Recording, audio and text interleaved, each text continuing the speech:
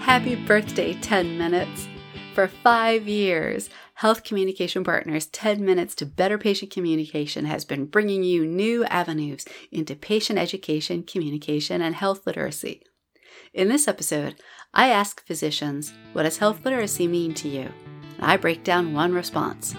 And we get a cool new sound for our birthday. Hi everybody, I'm Dr. Anne-Marie Liebel, and this is 10 Minutes to Better Patient Communication from Health Communication Partners. Our expertise is in teaching people and organizations how to get better at communication. Our new course teaches all patient-facing employees to identify and manage those cultural mismatches that can show up in communication. Why? Because every interaction with a patient is important, and everyone who interacts with patients deserves high-quality support.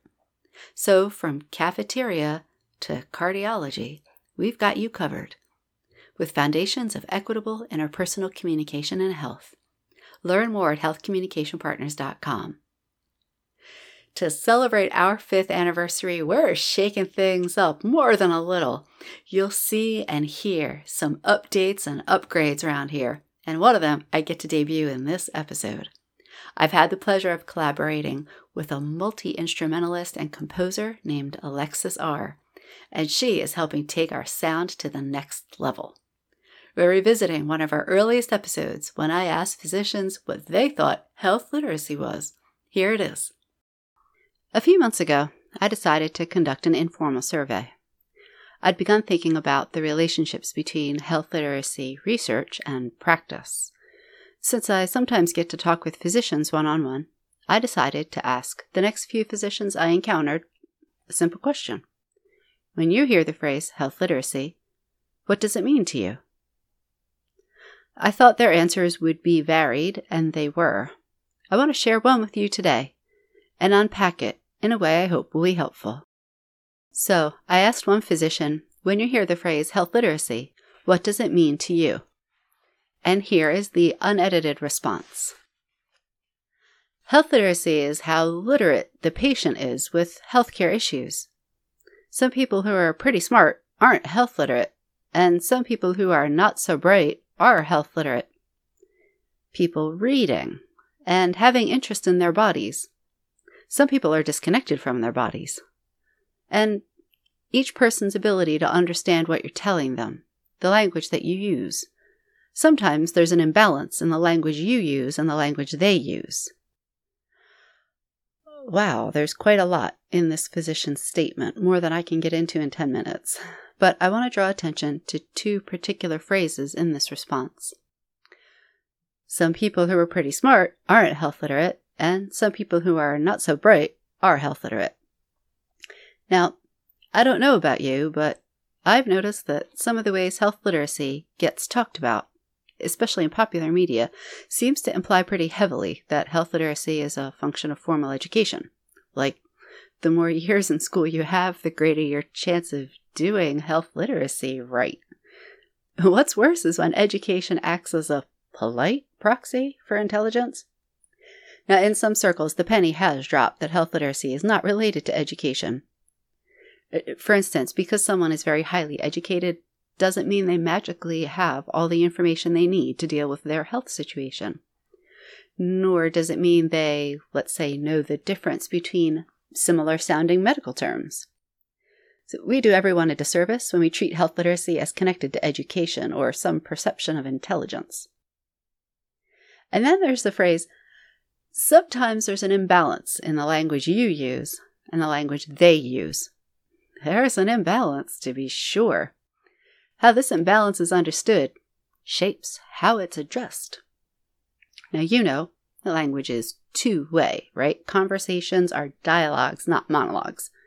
When we begin looking at language in use by actual people with real lives, those lives that they bring with them into real health-related conversations that happen in specific healthcare contexts, it gets even more complicated. What would it be like if we conceptualized, researched, and acted on health literacy in ways that addressed these issues, in ways that disentangle health literacy from education or intelligence, in ways that are about the language patients use, and the language that gets used on them in real life when their health is the topic. Well, fortunately, this work is already being done, and I'm going to tell you about 3 empirical studies. Each of these studies shares the goal of advancing people's health literacy. They all pursue this goal by researching language in use in everyday environments, in real life. The links to these studies are in the show notes. I'm not involved in any of these studies. I don't have anything to do with them except for I'm a fan. So, first off, and I'm going just chronologically, in 2008, Papin and Walters published one of many papers off a 3-year study of adults in the northwest of England, and these adults were in adult literacy learning programs. And this was about these people's experiences with language and literacy around issues of their health and their encounters with providers and experiences in the national health system. And in their report, there were many reports written off this lengthy study. Papin and Walters explained that, quote, another way of looking at health literacy, and literacy more generally, is to think of it as social practices, as activities which are always embedded in specific situations and contexts, and whose actual shape and meaning can only be understood within these contexts, end quote. They, quote, looked beyond patients' ability to make sense of certain words or follow instructions. We have tried to understand the broader context of their experience as patients, and more generally, as people being ill, end quote. Their research report describes the many literacy, language, and numeracy demands placed upon people in healthcare settings, the demands of having to read, write, or act upon specific health texts. They document how their participants took up and made sense of health-related information. They analyze how their participants found out about the health matters that concerned them. They find, quote, the people in our study drew on a broad range of strategies and skills, allowing them to access health information and make sense of their experiences. A second study is Hunter and Franken in 2012. They explicitly build on Papin and Walters' definition, adding that, quote, while skills are clearly important, they are inadequate for conceptualizing health literacy in use, end quote. Hunter and Franken were involved in another lengthy study called the Health Literacy Project in the Midlands region of New Zealand. The authors say, we proposed a broad research approach to investigating health literacy, which included not only healthcare information texts, but also health practitioners who provide and disseminate healthcare information, and patients who are the users of that information. Now again, there are multiple papers off this long-term project, and I'm talking here about one paper from Phase 1 that looked, as Papin and Walters had, at the literacy demands placed on patients through medical texts.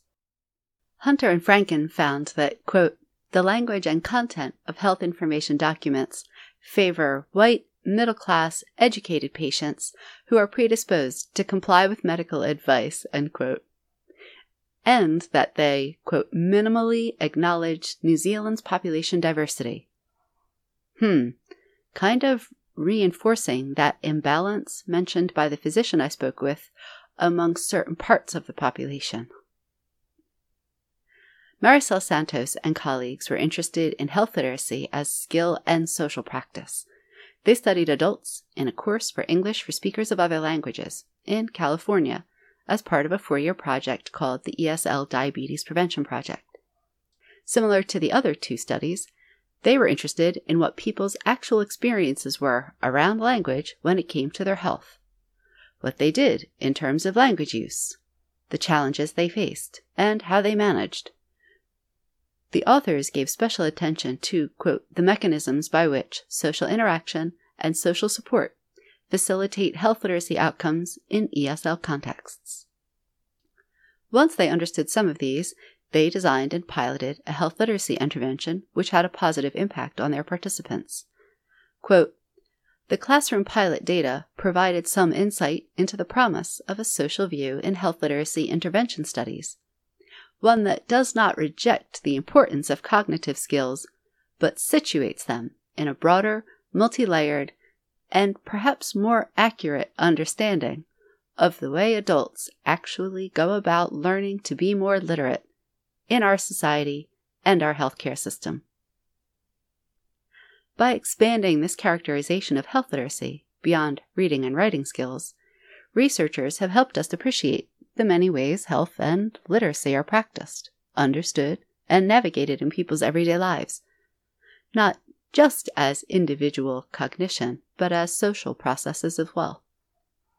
We become aware of the resources of individuals and groups when we treat people as actors and not just acted upon. But we do not want to get carried away from the very real structural factors that limit access and maintain inequality, and the uncomfortable fact that some of this happens through our everyday language use. So this is, in part, about the power of language to reinscribe inequality. What can you do? Here are some implications for everyday practice. Start where your patients are, with what they are already reading, writing, and doing to be healthy. Reflect on your own professional language use. If high health literacy is even a thing, arguably healthcare providers have it. How are you doing with maintaining that imbalance between you and them? As a physician quoted in the beginning is well aware, health literacy is complex, but tools and resources exist to address this complexity, and you don't have to be a researcher to use them. Thanks for listening. I'm Dr. Anne Marie Liebel, and this has been 10 Minutes to Better Patient Communication.